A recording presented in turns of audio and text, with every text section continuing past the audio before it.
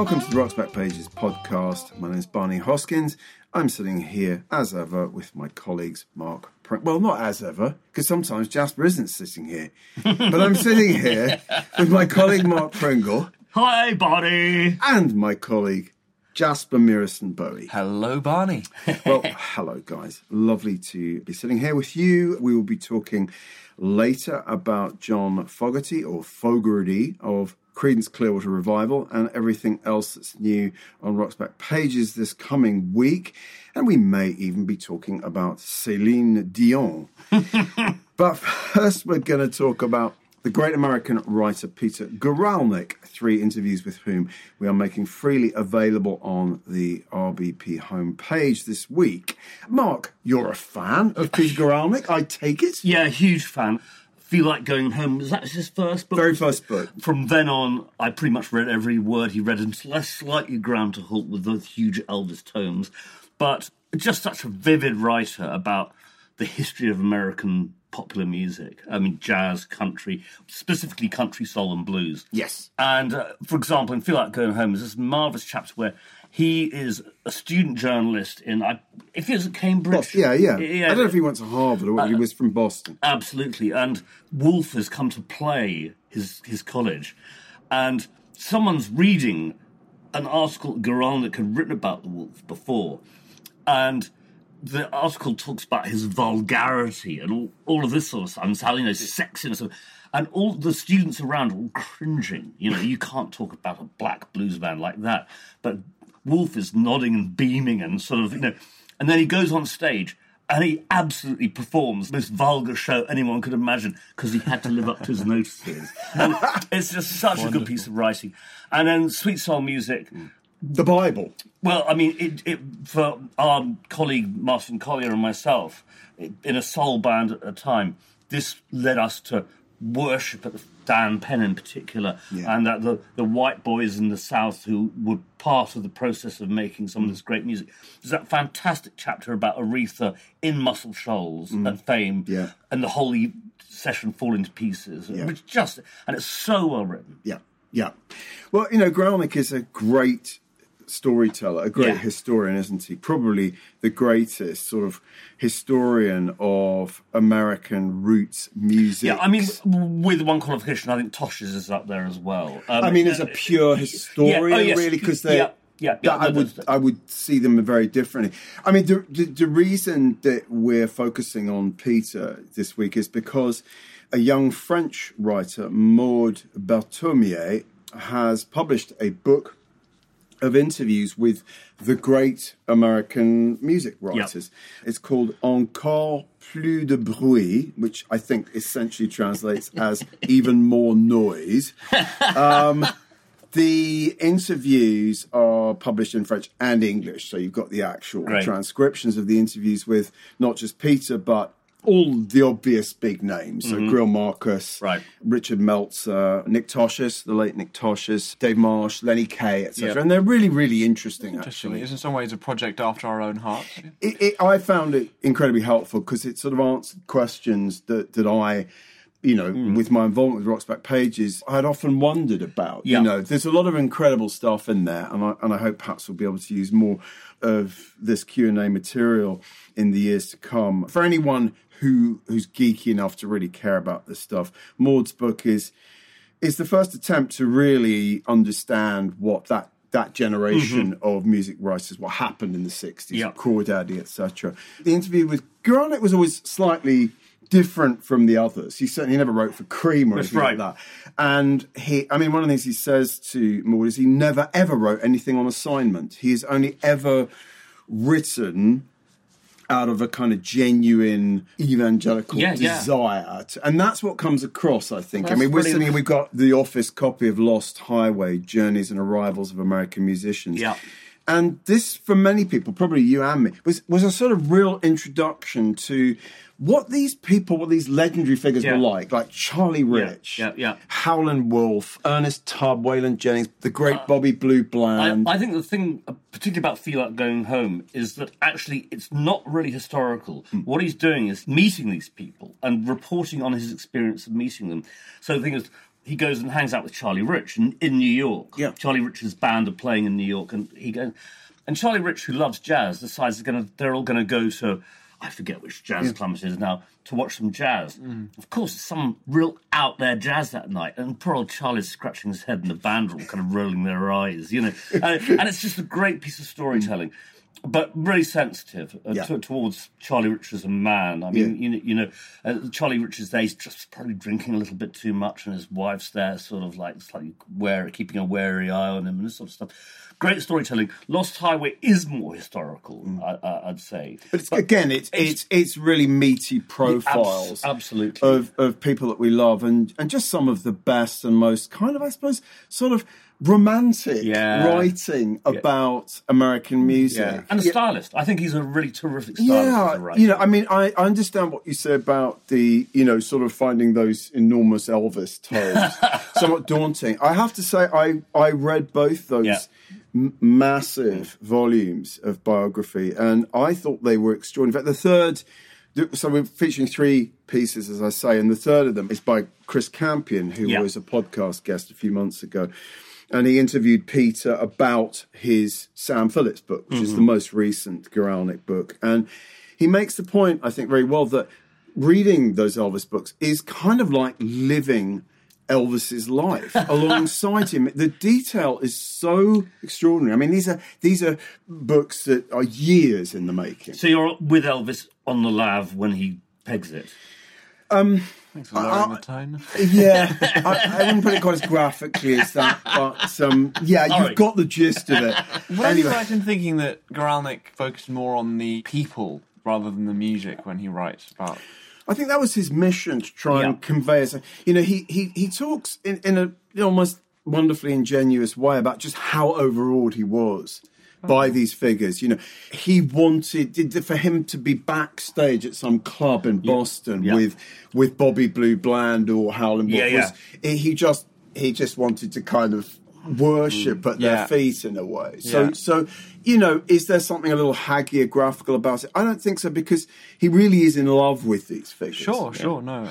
He's also describing people who, even, it's not that they hadn't been written about before, but they really hadn't been written about in any depth before. No. You pointed out that he actually got his start writing the English blues mags. Very interesting point that he makes to Maud in the interview is absolutely. He says that the way that so much of the most fundamental blues and a little later soul research was done by people in England and Europe who were physically so far removed from it. Yes. And this ties in with last week's guest, Mick Brown, and the soul beat fancy. Yes, and very much. It's really interesting. Just as the Stones and other R&B bands here in the UK sort of shone a light on blues and rhythm and blues that Americans weren't doing. So in parallel with that, there were writers like Pete Wingfield, Mick Brown, Bill Miller, Charlie Gillett, a lot of the writers we have on RBP who were writing about this music because Americans were neglecting it. Yeah. And so,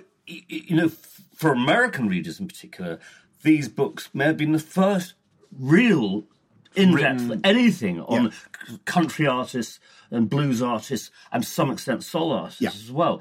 Because the American rock press, after a pretty good start in the late 60s and the very early 70s, became more and more white. For example, Circus Magazine, which has some terrific writers. But you barely see a blackface in it after about 1973.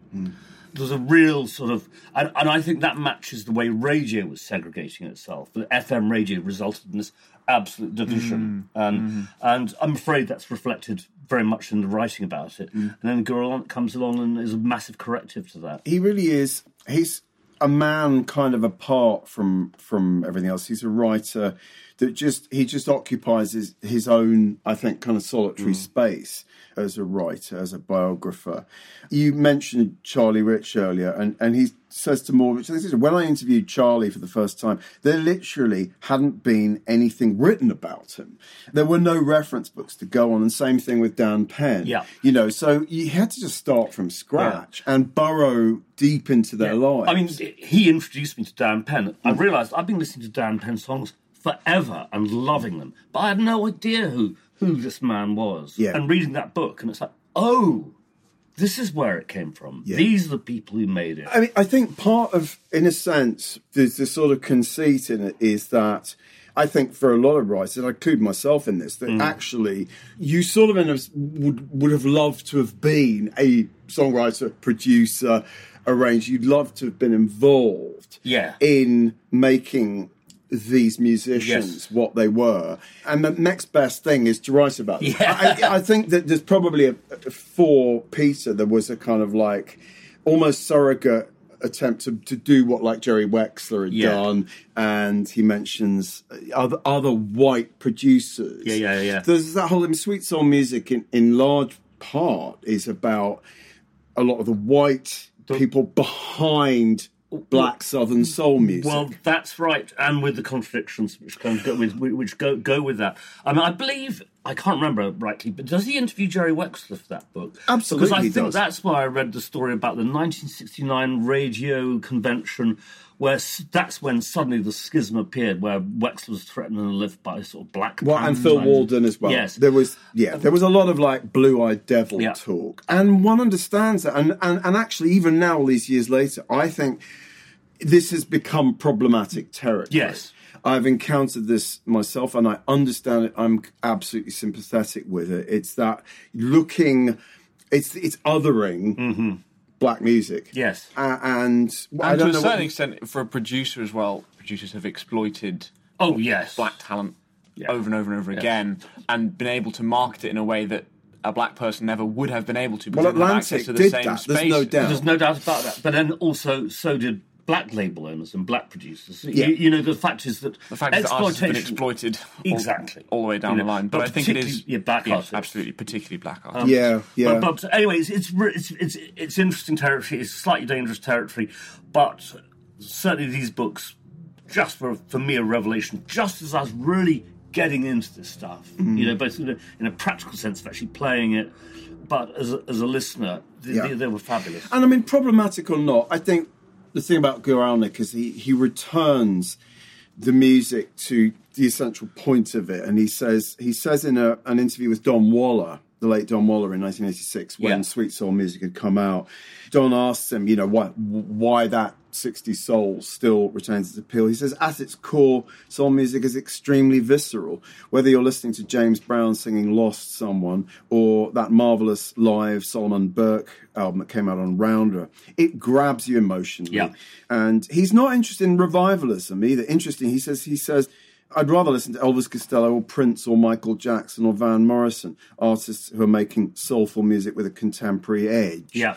So, you know, I think that's... Anyway, also, it sounds like the project was very much to uplift and shine lights on things that were not being I think that's acknowledged absolutely right. properly. Shining lights is a very good way of putting it. Particularly the more obscure soul music. So it's not just Otis Redding, it's not just Aretha Franklin. Yeah. I mean, I really discovered, I suppose, I was properly introduced to James Carr, who I regard as the greatest male Southern soul singer in that book. And, of course, Dan Penn wrote songs for the tragic James Carr. So it was a labour of love. It really is the Bible of Southern soul. And the country music as well. This is he treats them equally and the same. These are things which you would hear on radio, but no one wrote or talked about them. He talks about how mainstream, you know, pop culture refused to acknowledge music made by, you know, poor people, poor Americans, and refused to regard it as a legitimate art form. And in a sense, what he and other writers are doing is really making the case that this is great art, whether it's Hank Williams or Otis Redding. The other thing about Peter's books is that they're chock full of wonderful photographs. The care and attention that he gives to that side of his books is remarkable. I think some of Val Wilmer's pictures are in there. So, you know, Sweet Soul Music with these incredible pictures of like Dan Penn wearing amazing sort of sunglasses and just looking like the sort of cool speed freak nutcase that he was. I mean, I'd say to anyone listening to this who's never read him is Feel Like Going Home, which is his first, and read his books chronologically. Yeah, I think so. That really, really works. I think so. I absolutely agree. And I will confess I haven't read the Sam Phillips, but I did read of all of those. I also read his extraordinary biography of Sam Cooke, Dream Boogie, which is wonderful too. I mean, that was like 15 years in the making. Yeah. I do think they are remarkable pieces. I came close to getting him to agree to let us have 2 or 3 pieces, and then he pulled back. he likes to say no, but he's a lovely man. Yeah, if ever he comes over to England, we must definitely get him as a guest on the podcast. He'd be such a good guest to have. Lord, I feel like going home. So do read those 3 pieces. And also, if you feel so inclined, have a look at Maud Barthomier's book, Encore plus de bruit, Even More Noise, published by Édition Tristram earlier this year. Also free on the homepage this week. We can continue this sort of French theme here. I know Jasper's very excited to be talking about Céline Dion, from the sublime to the ridiculous. Perhaps. Jasper's just covered his face with his hands. Right, so why are we talking about Céline Dion? Well, because she releases a new album tomorrow. That's the first album in a number of years, and certainly the first album since she lost her husband. She is arguably the biggest female pop star on the planet, and I'm going to sort of say something controversial. I think she's a genuinely great singer. Shoot me down, laugh at me, I can handle it. I find her singing to be sort of rather magnificent in its way. I think it's really schlocky. I get that. It's Vegas, it's schlock. The other thing that really endears to me is this. I remember interviewing the late Elliott Smith years ago, and he had just had to perform at the Oscars. Right. And he went backstage and everyone like froze him out and ignored him and was just not very friendly, except for her. And she took him under her wing. This is late 90s, and was incredibly sweet to him. That does sort of endear her to me. Because he was terrified. I mean, this was just like an indie geek boy who was about to perform in front of millions of people on television, and she could see he was shitting himself. So, okay. Céline Dion. I also just love the fact that her first song was actually a Eurovision Song Contest entry for Switzerland. She's not Swiss. No, I've never understood that. I'm sure she won the Eurovision in 1988. I don't know if it was her first song, but that was what put her on the map. Certainly for the Anglophone sort of realm. I think she was pretty big in the Francophone sort of spaces before. She was like a teen star in France. Right? Yes. So, and she's of course released probably more French-speaking albums than English. This is her 12th English language album, I believe. It's called Courage. There's a single I heard on Spotify called Imperfections, which I didn't think was bad, actually. So we have 2 interviews and 1 live review by Joel Selvin of her playing in San Jose. And they go some way to kind of explaining what her appeal is and what kind of a person she is. I think she comes over rather well in interviews. She doesn't take herself too seriously, and she's quite witty. 1998, David Sinclair of Q actually ends up on her private plane after seeing her perform in Orlando. He flies down to her Palm Beach house in her Gulfstream 2 jet, and her husband, who has now passed away, René Angelil, is also on the plane, and blah, blah, blah. And he just sort of explains, why her albums sell 25 million copies each. And how, of course, My Heart Will Go On from the Titanic soundtrack, it's really one of the biggest power ballad records of all time. Again, I think it's rather magnificent. I understand how everyone else, it makes them vomit. I've never even seen Titanic, to be honest, but the song makes me gag. You don't have to see it. But yeah, I understand it makes 99% of people listening to this podcast gag.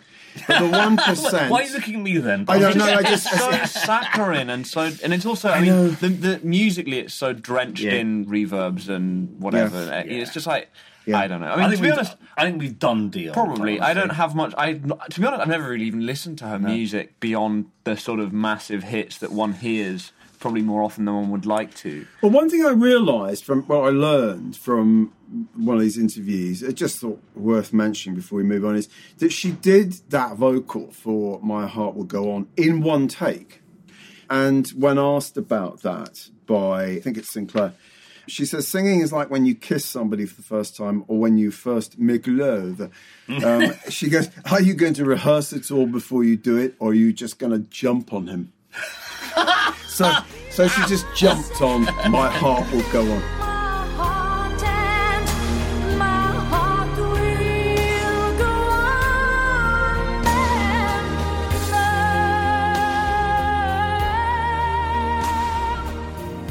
Anyway, Celine Dion, if you're remotely interested, there's a couple of interesting interviews. And as I say, Joel Selvin being sort of overpowered by her show. He says, you want cheese? She is a Velveeta volcano. Right, Mark, tell us about the week's new audio interview. Yeah, it's Creedence Clearwater Revival frontman's main songwriter, John Fogerty, as he himself pronounces his name in the interview, interviewed by Adam Sweeting. We identified it as probably the summer of '97. Adam wasn't quite sure. Blue Moon Swamp had just come out, which is his first album after Centerfield, I think. Correct. And the first question is, why has it taken you so long to make another record? And instantly he goes into the whole mess of the end of Creedence and the lawsuit with Zantz. We talked about it in the podcast a little while back. And he sounds really down about it. And he does. It was just a huge part of his life. I think basically 15 years of his life were blown to pieces. Consumed by this. Yeah. And his relationship with his brother Tom. We can listen to a clip first of all. This is about the end of Creedence, about the way in which the whole thing sort of became sourer and sourer.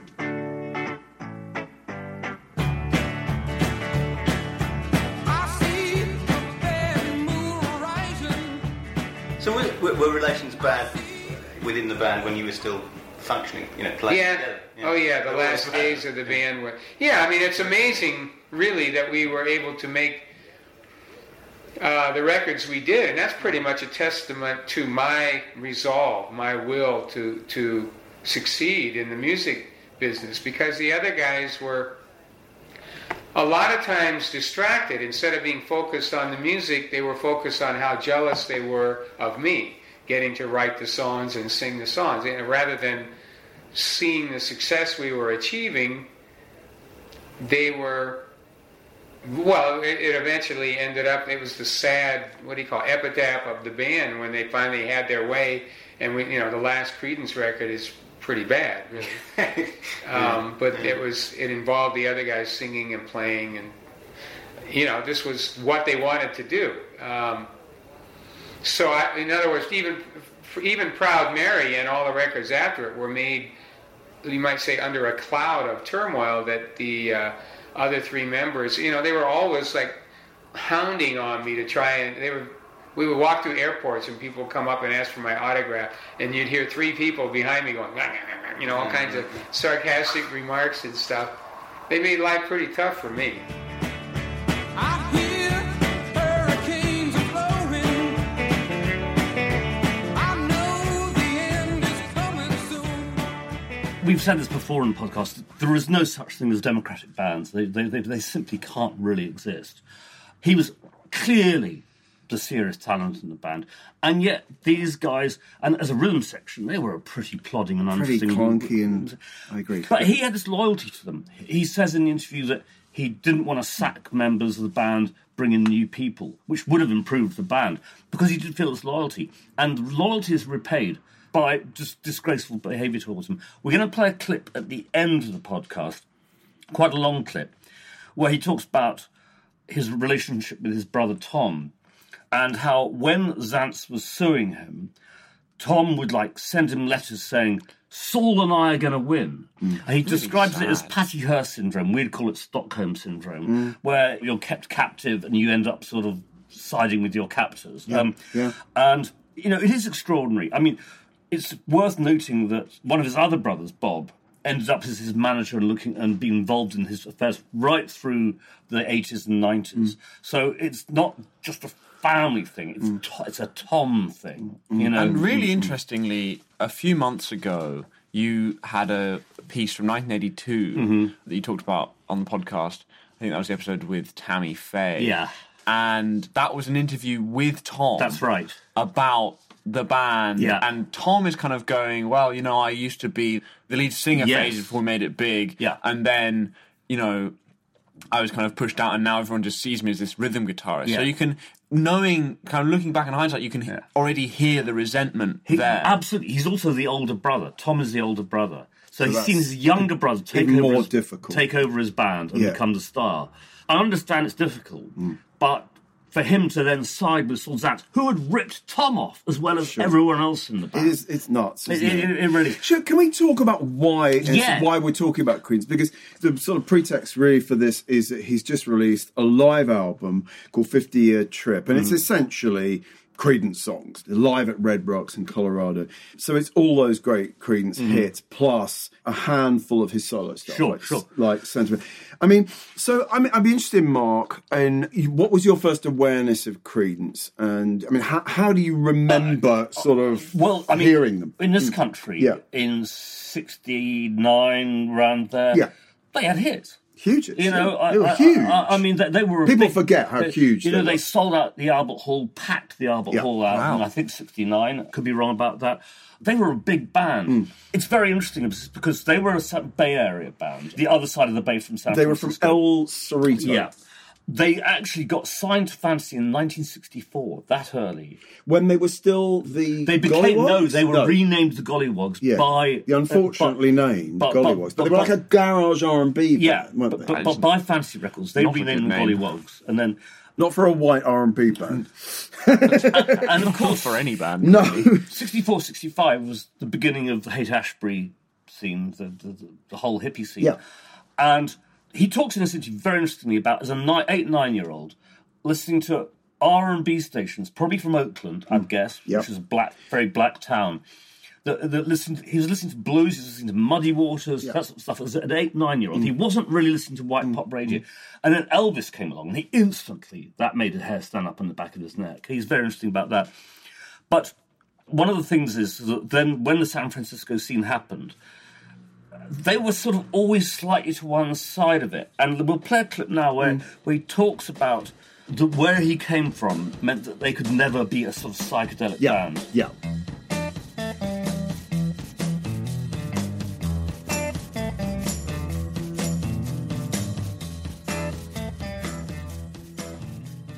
As to why we weren't like the Grateful Dead and all the other people from the Bay Area,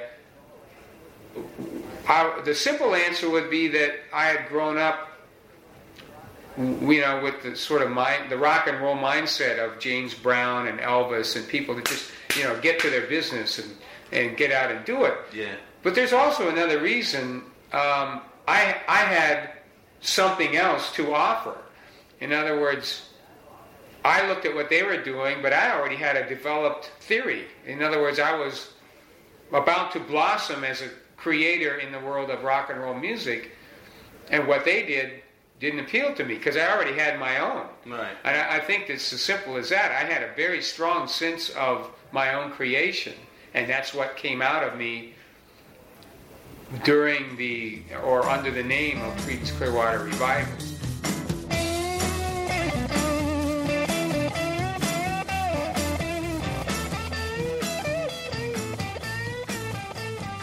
Yeah, I think that's really... I mean, can't remember whether he said it there or just after that in the complete interview. He says something about the name Creedence Clearwater Revival almost being like... That was what his fantasy was. Yes.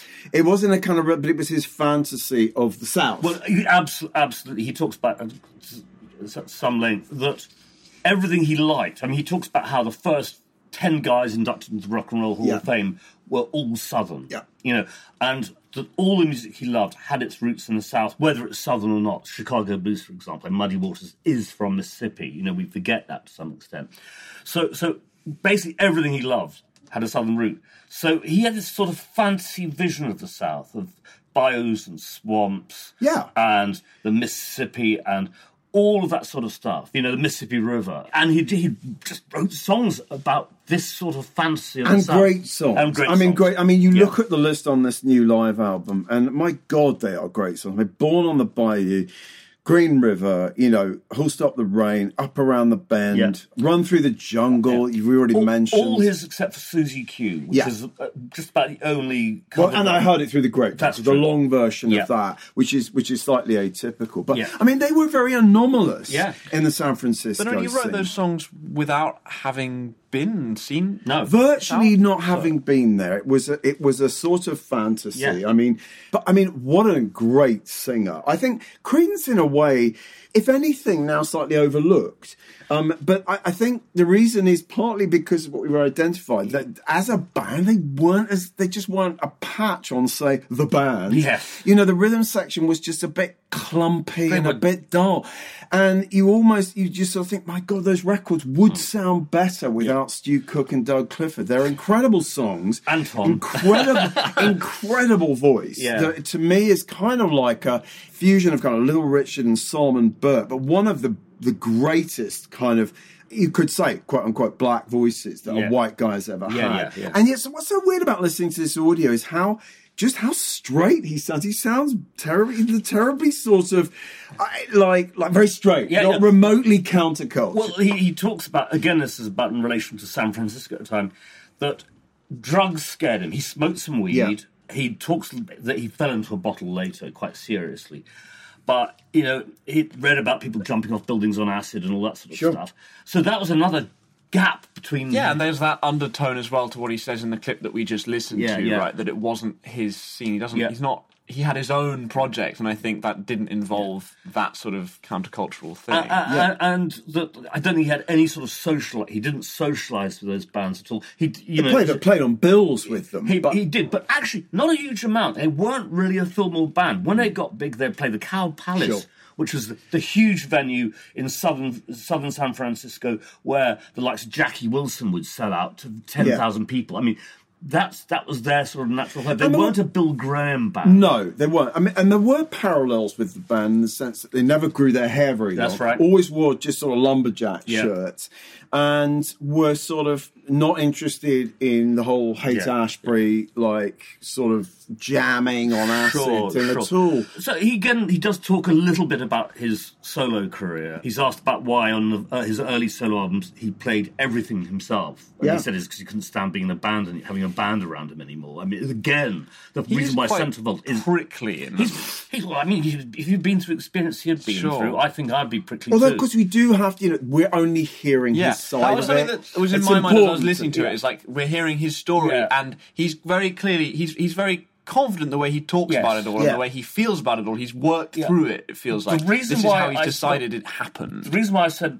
what I said earlier about his brother being involved in his subsequent career is significant, is it wasn't a family thing as such, that Tom's issues were Tom's issues.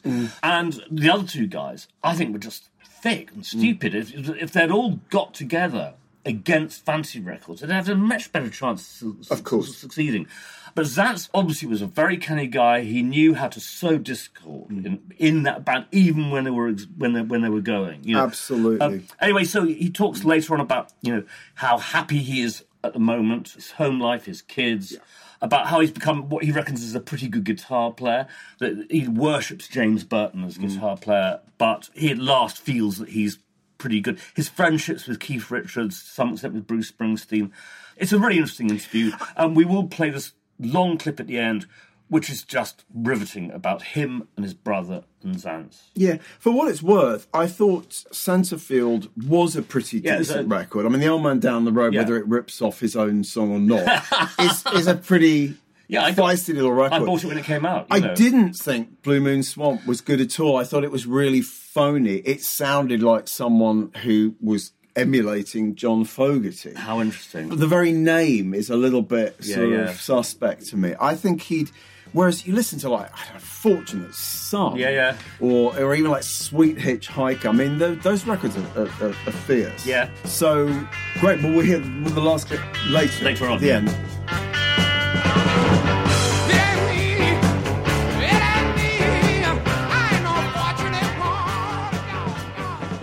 Well, what else have you got new for subscribers? Quite a lot. He eyed the clock slightly nervously. We got Cilla Black in her own words, writing for Disc in March '64, about being on tour with Billy J. Kramer, Dakota's Gene Pitney, and the Swinging Blue Jeans. She says, I'm not going to emulate her Scouse accent. That is beyond me. What is it like to be the only girl on a tour starring Billy J. Kramer, the Dakotas, Gene Pitney, and the Swinging Blue Jeans? Marvellous. I wouldn't have it any other way.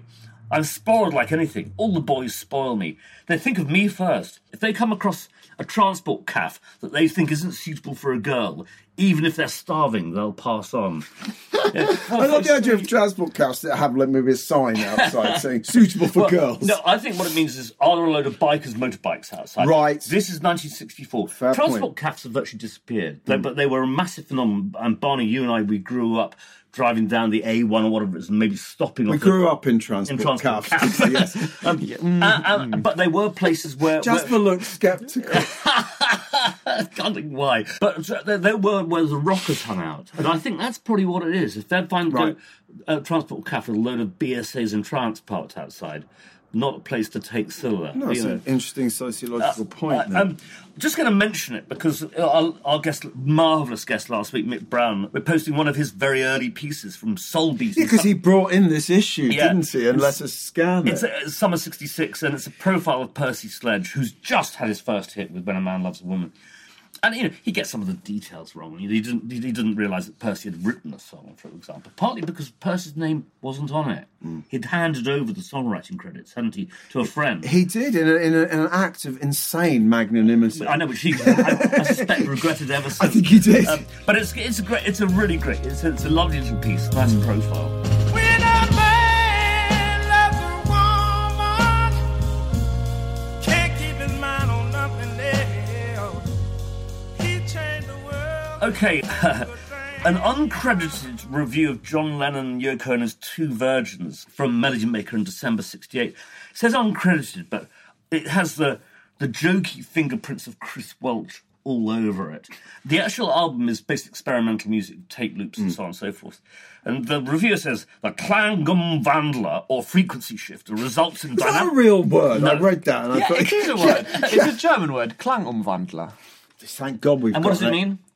Frequency shifter. No, actually, klang is like tone or sound, right. And umwandeln is the verb of transformation. Okay, Wow. Okay, this is good. It says all frequency shift results in dynamic changes of frequency and voltage control analogous to white sound, made up of an infinite number of audible frequencies distributed over the entire spectrum. By controlling the audible frequency of one oscillator with the output of another, at a subaudible frequency, one can synthesize the amplitude modulation and outphasing process. Hang on a second, Barney. Outphasing processes with time constants in milliseconds, and one imagines a great deal of that happening here. A hit. So that's got Welch's fingerprints all over it. I think it's brilliant.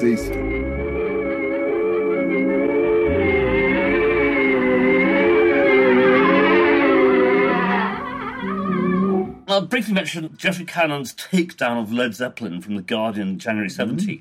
Geoffrey does not like Led Zeppelin, like a lot of... More fool he! Well, I think, we both rather agree on that. But like a lot of sort of, inverted commas, serious critics didn't like Led Zeppelin at the time. He says, but he, Robert Plant, has no grace, no style as Jagger has as a performer, and Led Zeppelin are a tease, plastic, fantastic lovers. Ooh, catty, Geoffrey. Ooh, sir. But you're right, there was a critical rejection of Zeppelin, particularly in this country. Yeah, well, also Rolling Stone, remember. Our friend John Mendelsohn. People just thought that they were heavy and crass, and it's only sometime later people started to hear just the dexterity in their playing, all kinds the of nuance, stuff, and the shades, I darling. mean, our great friend John Mendelsohn, there is not a Mendo moment this week, but but this is sort of it. This is Mendo moment. His reviews of the first two Led Zeppelin albums for Rolling Stone were absolutely notorious, actually tore their albums to pieces, resulted in Led Zeppelin refusing to have anything to do with Rolling Stone magazine thereafter. Mendo was responsible for the war between Zeppelin and the press, really, single-handedly. Single-handedly. Yeah. John Paul Jones told me that. It's in words to that effect. Yeah. It was Mendelssohn's reviews that really made them put their guard up. Yeah. There you go, Mendo. The power of Mendo.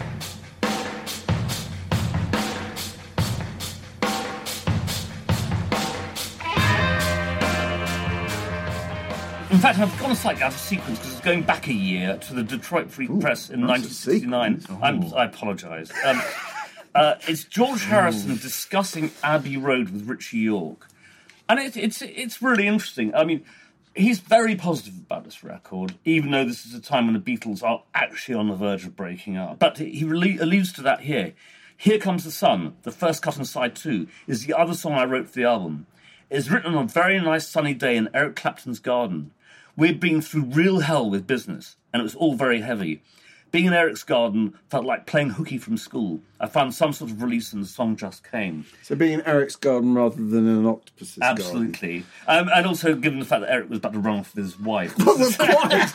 Absolutely. Bloody hell. They remained friends despite that, didn't they? Was Patty married? I get confused. Who was Patty married Harrison. to who? Yeah, she's married. She was married Yeah, to yeah, George, yeah. wasn't she? Yeah, yeah. And she ran off with Eric. Oh, my.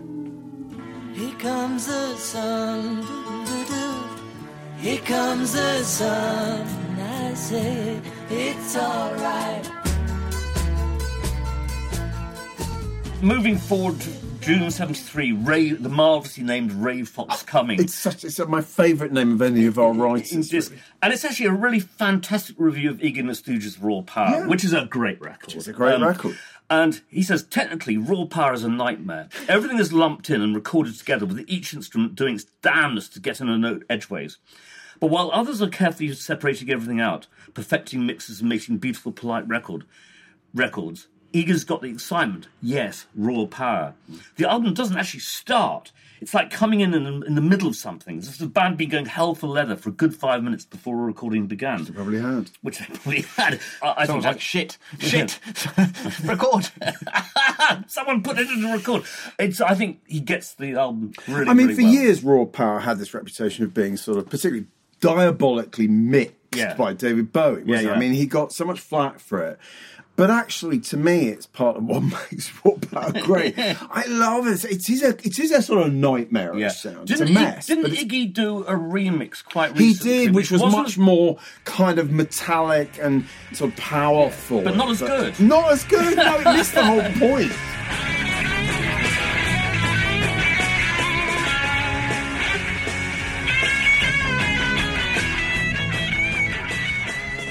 Now, Bill Holdship, writing to the Michigan State News in 78 on disco, and he hates disco. He actually uses the term disco sucks at the end of the piece. He says the music totally lacks emotion. It's mechanical, machine-like music for a generation of mechanical, machine-like robots. Okay, boomer. As far as disco's being black music goes, all I can say is don't make me laugh. This is why the Bee Gees are the top-selling disco act, right? If disco is black music, so were minstrel shows. Now, the thing about this is, I mean, we love disco, but I think we've got to put ourselves in Bill's shoes. He's not in New York. He's not in a place where real disco is being heard. His only vision of disco is the Bee Gees. It's Saturday Night Fever. Saturday Night Fever. And it's very easy to characterise disco in those terms. Oh, actually, I think those Bee Gees records are pretty damn good. Come on, I mean... But it is easy to do that. You know, a white guy who's living who's going to university in Michigan, that would be how he'd perceive it. He'd have no idea about the Loft or, you know, the gay and black clubs in New York where real disco is being played. You know, which is basically a sort of funk, but with a sort of bit of a four on the floor groove to it. You know, he just wouldn't know. The snobbery in the phrase, a generation of mechanical machine-like robots. Not like me, I listen to real music. Yeah, well, you know, that absolutely... But he does speak for a generation, not just of white boomers, but a lot of black artists reviled disco as well. That is a very fair point. You know, because they saw it as sort of usurping what they were doing. And they couldn't get arrested. I think what's interesting, this was written a year before the Comiskey Park Disco Sucks riot, where the burning of disco records took place, which actually, around that time, as Chic, Nile Rodgers often reports, is suddenly it was over. You know, as a popular music, disco died in the space of about a year. All the disco departments of the major labels closed and so on and so forth. What happened then is disco went back underground, places like the Paradise Garage and so on and so forth, and it became much blacker. Yeah. And so disco made 80, 81, 82, up to the emergence of house music. Yeah. Is fabulous. Yeah. And possibly the best disco ever made. Yeah, sure. And the early stuff is fabulous. Because the early stuff wasn't disco. It was DJs playing records that people could dance to. Yeah. There were still great disco records being made in 1978. Oh, yeah. For sure. Yeah, I mean, Oh. you know, and to say that they lack all emotion is preposterous. But he now. wouldn't have heard those records. No, he probably wouldn't not. have heard those records. They weren't chart records. No. They were big club records. Yeah. You know.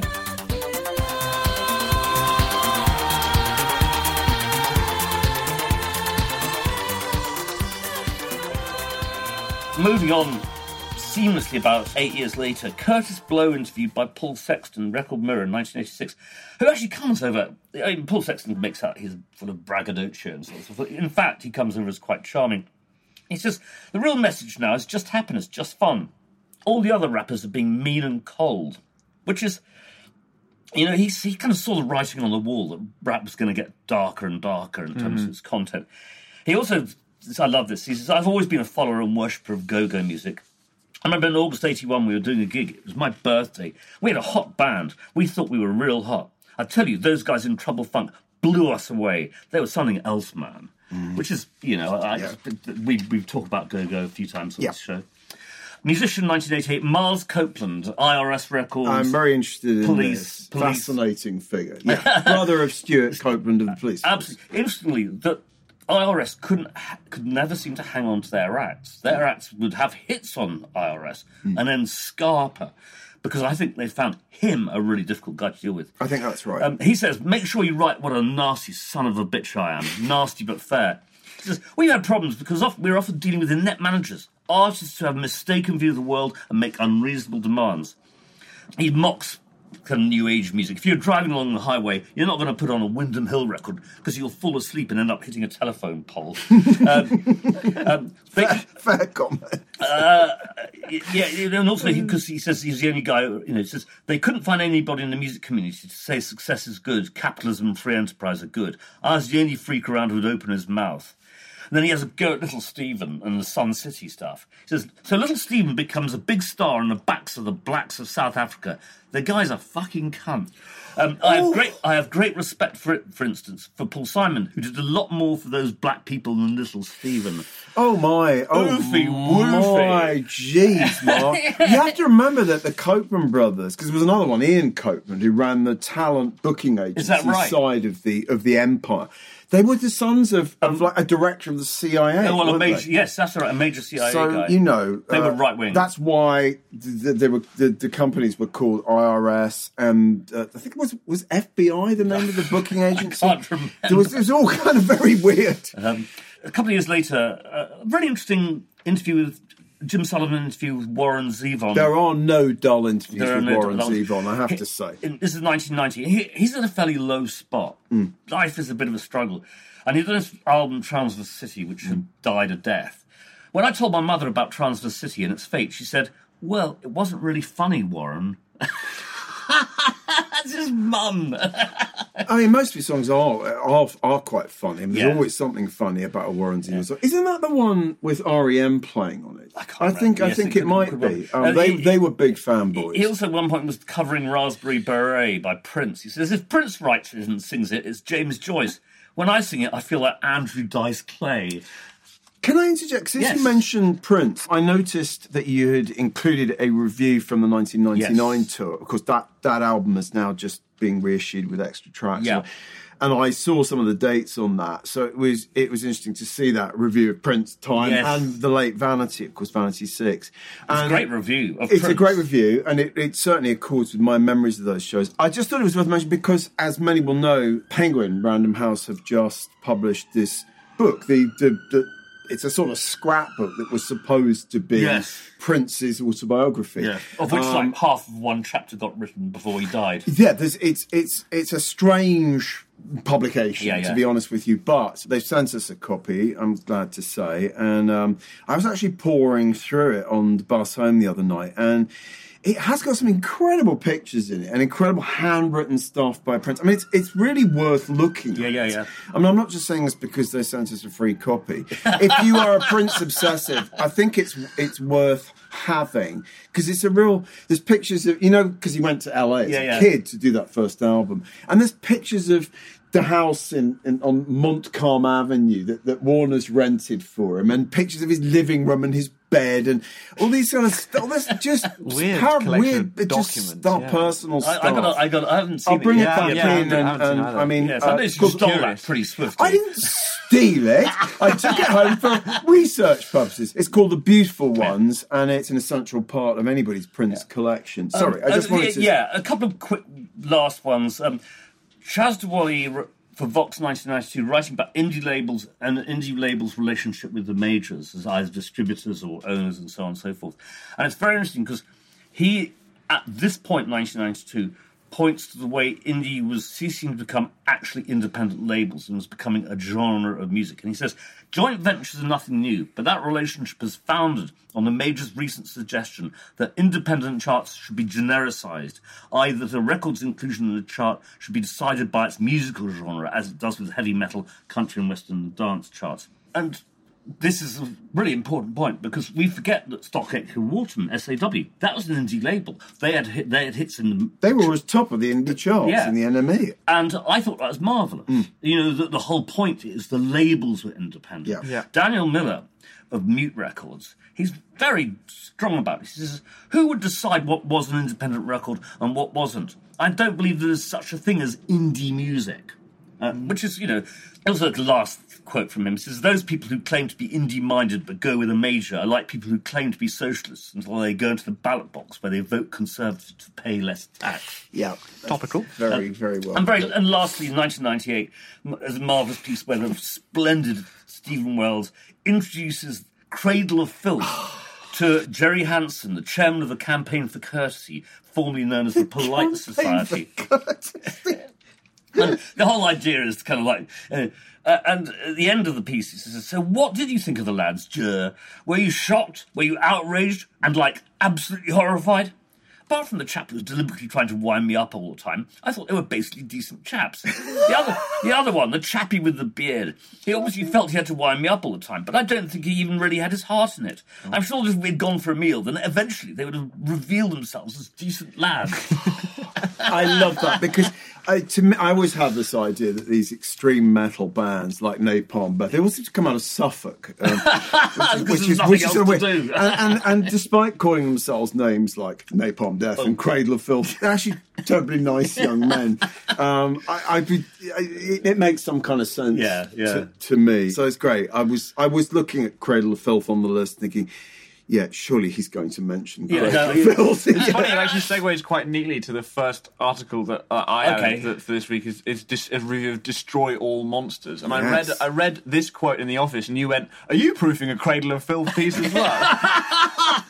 Yeah, we can't all do Cradle of Filth. The quote is, so too Pig, whose feedback organ drone and broken trumpet accompanies an anti-Christian rant with stanzas like, come on you farting pig, hurry up and intoxicate me with your garbage farts so I can lie and deceive the missions of the world. Amen. Pure Cradle of Filth. Pure Cradle of Filth. Pure Cradle. That is hysterical. I mean, a farting pig. I think I can probably do better than that if I was trying to offend someone. Yeah. You farting pig, you. Right, what else have you got, Jasper? Yeah, what else have you got? A really interesting piece from next year, 2002. That was 2001 in The Wire, Edwin Pouncey. And this is 2002, Caroline Sullivan in The Guardian.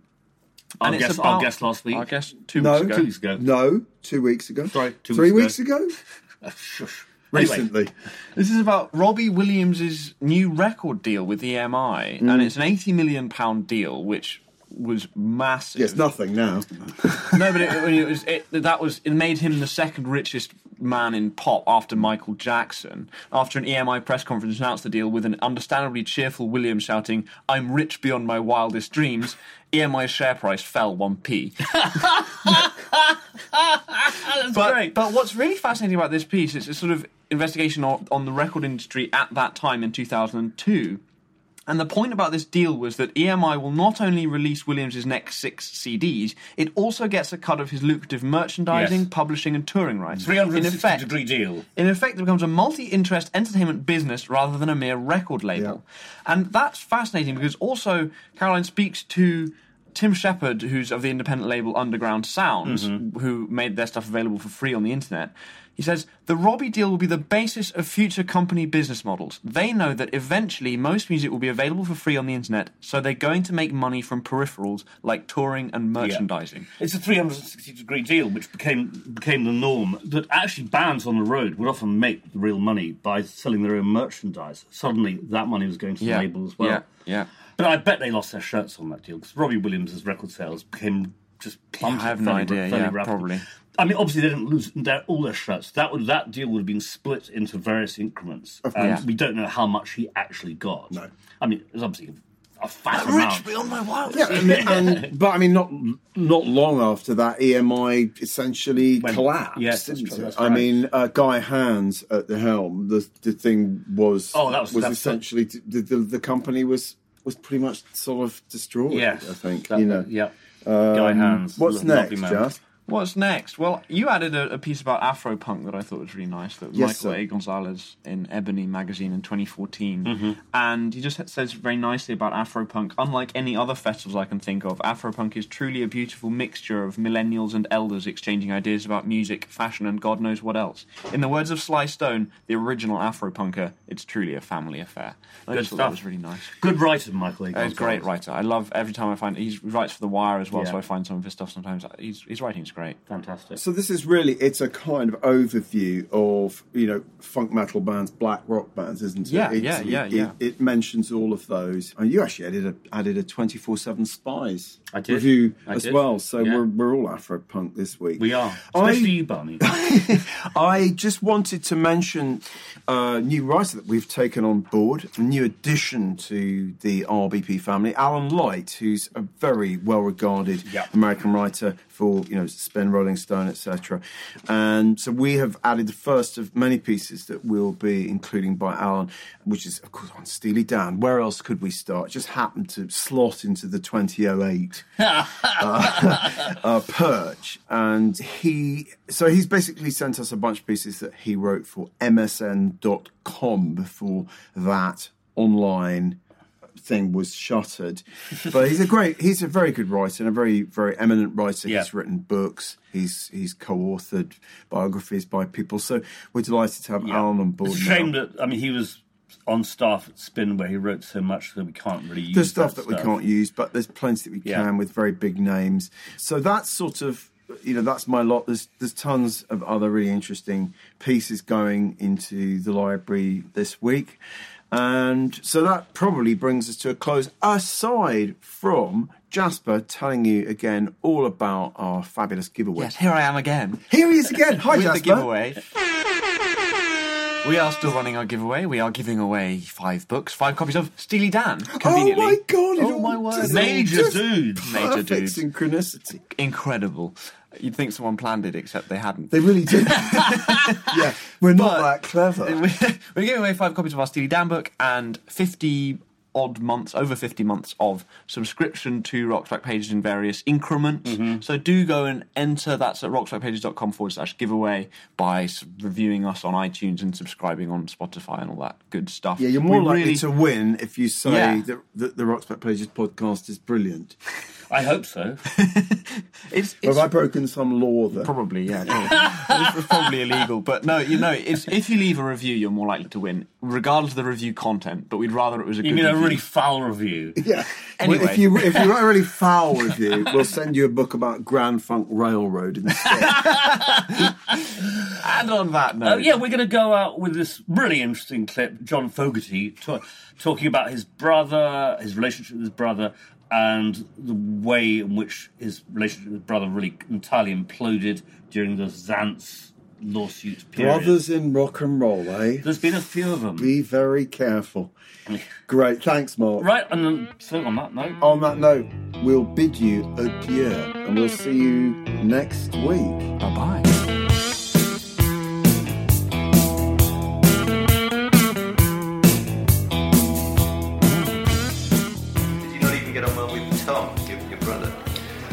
I tried to. Tom ended up being Tom, I feel that the whole thing is very sad. In the end, you know that Saul Zaentz really cheated us, right? I mean, he really just cheated us and lied to us and broke all his promises, especially in a financial vein. Well, it wasn't. I'm not the only one. He did this to everybody in Creedence. I mean, we just literally got screwed. But Tom ended up, over the years, evolving mentally in some sort of weird Patty Hearst kind of syndrome. Well, I use that. I call it the Patty Hearst syndrome, where they kidnap you, they steal your life away and lock you in a closet, and then eventually you end up joining your captors. And that's what Tom did. He, in some trick of mental agility, he ended up befriending Saul against me. Whereas we were all in it together. We got screwed together by Saul Zaentz. We got cheated out of millions of dollars, and yet by the end of his life, Tom was saying, Saul is my best friend. And he even wrote me nasty letters saying, the squabbles I've had with Saul. He would even say things like, Saul and I will win. And I'd read this. Saul and you will win against me, of course. And I think in that context he was referring to the plagiarism trial. Yeah. And I thought, God, isn't that sad? My own brother takes the side of the guy who is suing me against myself. It was very unresolved, very sad.